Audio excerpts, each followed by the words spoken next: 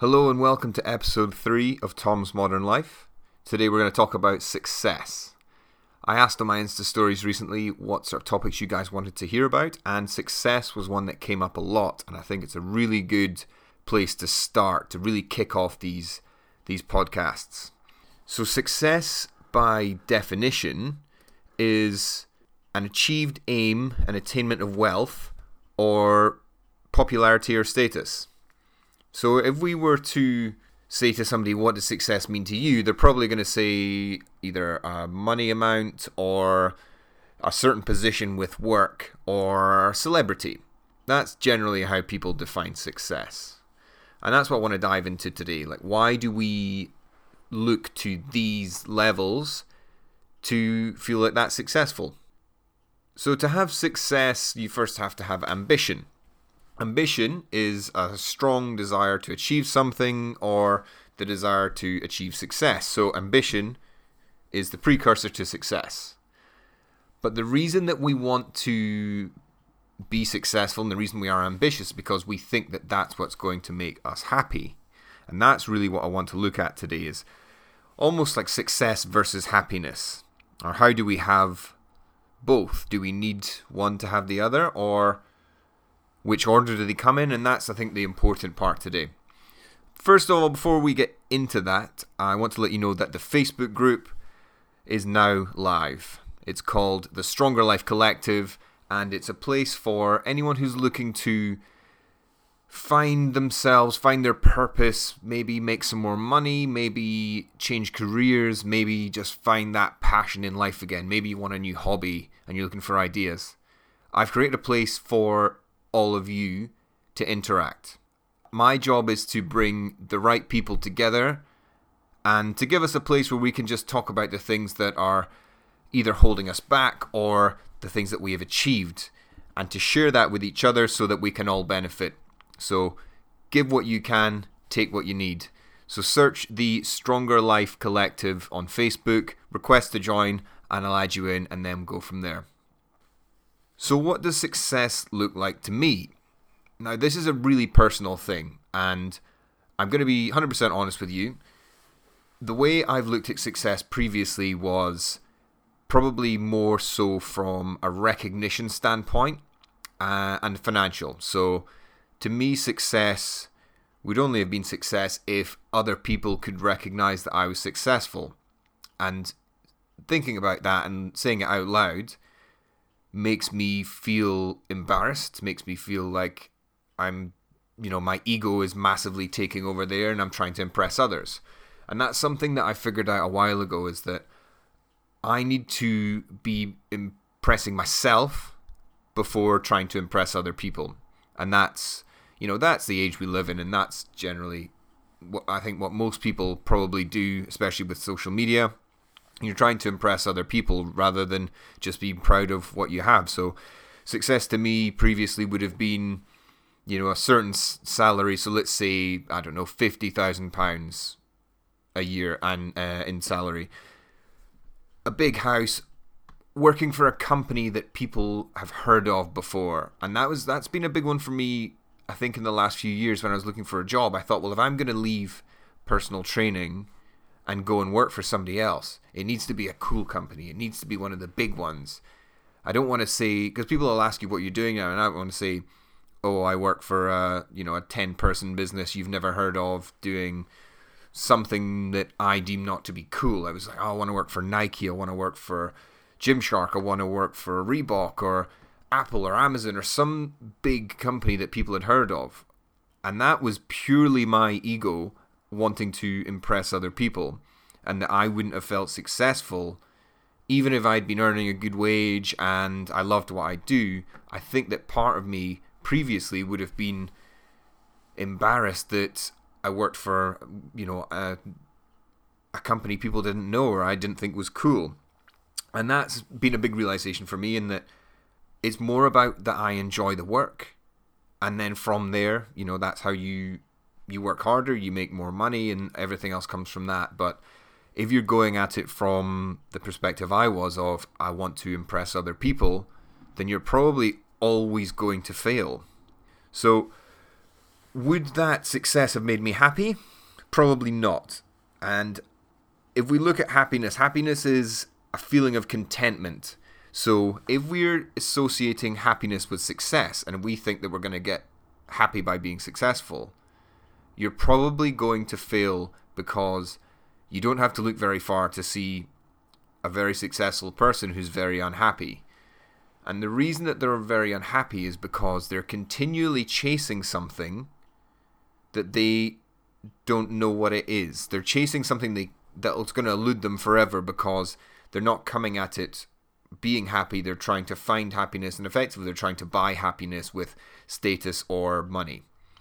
So being successful doesn't mean being happy. So we need to look at that the other way around. Is you have to be happy with what you have and where you are, and know that you have these goals and ambitions, but if you don't achieve them, that's not going to make you unhappy. You might be a bit disappointed, and then, that'll spur you on to keep going and achieve things. But if you're always looking to move up the ladder and find happiness, you're always going to be looking at the next rung on the ladder.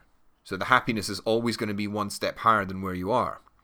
Now, it's important to note that achievement is one of the 5 pillars of positive psychology.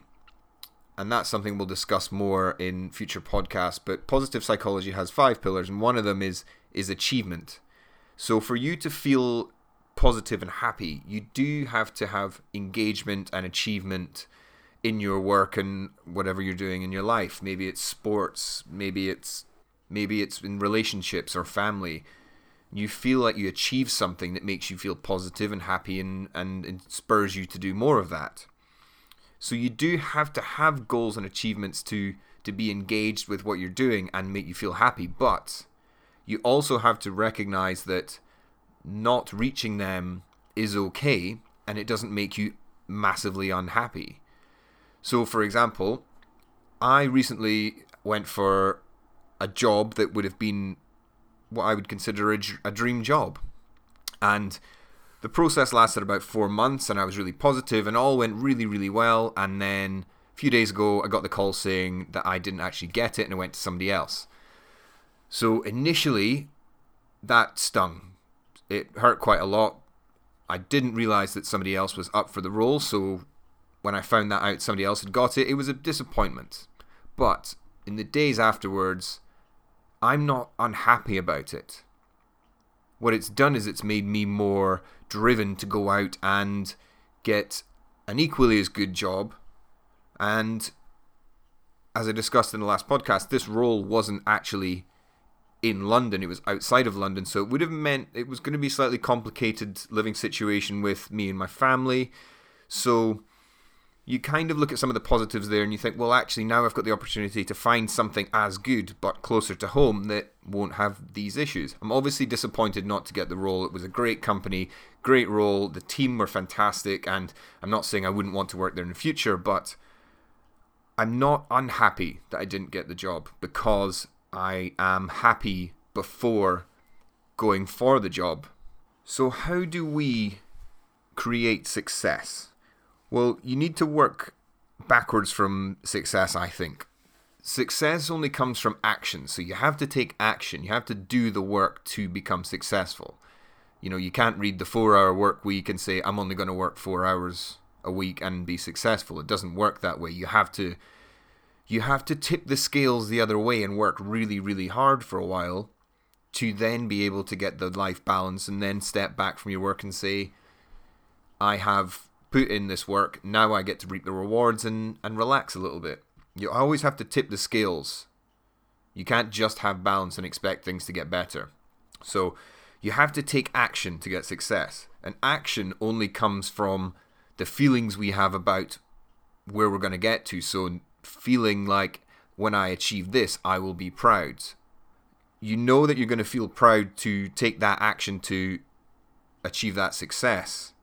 So your feelings create the actions you take, or your feelings drive the actions you take to get the success. And what sparks our feelings? Thoughts. So thoughts create feelings, which drive actions, which leads to success. So everything stems from your thought process and your thought patterns. And the things that you think in your head, and more importantly, the things that you say to yourself in your head or out loud or write down on the page, the way you think about yourself and where you're going are most likely the things that are going to happen to you. So your thoughts determine your successes. So that's where things like visualization and goal setting comes into play, positive self-talk. These are all massive, really, really strong tools that you can use to create success. So if I wake up in the morning and I write down 3 things that I like about myself, or 3 things that I'm really good at, maybe a statement about the type of life I live or the type of person I am, or the thing that I'm going to achieve this year. If I write that down, say it out loud, my brain starts to think in that way, and then I'm much more likely to achieve that. So you have to become the sort of person who doesn't talk negatively about themselves. And I listened to a really interesting podcast recently, and there was a sports psychologist on, and he said that rather than trying to always be positive, just avoid being negative. He said that more athletes lose championship games because they say negative things than win because they say positive things. So you can talk yourself out of a massive lead in a championship game just by saying something negative out loud. So first of all, stop saying negative things about yourself out loud. If something goes wrong, even if you think it, just don't say it, because what you're doing is you're creating thought patterns that will lead to these things happening. If you said out loud, let's do this. If you say out loud, I'm going for this job, but I'm probably not going to get it, you're probably right, because immediately you've put yourself in that negative mindset. Avoid being negative. Don't always have to be positive. I think that can get quite tiring as well. Not just for you, but for the people around you if you're overly positive. But just being neutral is fine. Being positive is good. Being negative does nothing good for you. I want to also quickly touch on failure, because a lot of us will sit and think about all the failures we've had in life, and every time we messed up, and every time we sit and go, oh, I wish I hadn't done that or said that, or the last interview I messed up because I did this. Because you have failed does not make you a failure. So don't define your entire existence by a few actions. You've probably done a lot more good and worked harder than you have failed. Make sure you remember your successes and think about those more so than you do your failures. Don't identify with that. You're not a failure because you failed. You've probably won more than you failed, but we only look at the negative. We're drawn towards the negative. So you've got to switch your view up on that, reframe everything. If you think about something negative, immediately go, actually, I did something positive after that. So think about how you turn that around. Now, what's stopping you becoming successful? I think a large roadblock in becoming successful is not identifying with the people who are already in the position you want to move up to. So we imagine the people who are in the places we want to be totally different from us, and that they don't ever sit and have excruciating thoughts of the stupid things they did in university, or the time that they got really drunk on a Tuesday night and didn't turn up for work on the Wednesday. They've probably done the exact same things, and they still sit and grimace at their desk, a few times a day, remembering them. But we get imposter syndrome thinking that we're not good enough and that they're better than us, which isn't true at all. We think that we are completely unique in our missteps and pains and failures, but everybody has the exact same thoughts and feelings as you do. But these people have either managed to separate themselves from them or have just done it anyway. Maybe they've realized that because they have these things, they are the same as the people above them, so they don't have the imposter syndrome that you do. You're smart enough and good enough. You're not different from them. So if it's imposter syndrome that's holding you back, then you got to drop that immediately. All you have to do is spend time one-on-one with these people outside of work, and you'll probably realize they're the exact same person. It changes your view completely. Think about somebody you went to school with or university with or you grew up with. that's now doing very well, you know them different to the people at their work. And especially, like, let's say, an intern or an office junior that looks up to them and goes, oh, they're so professional, they're much better than me at this job. And they maybe are a bit better because they're more experienced. But the young person in the office is looking up to this person thinking that they don't do anything stupid and haven't because they're so professional. Whereas you know that to be completely untrue because you've seen all this stupid stuff they've done.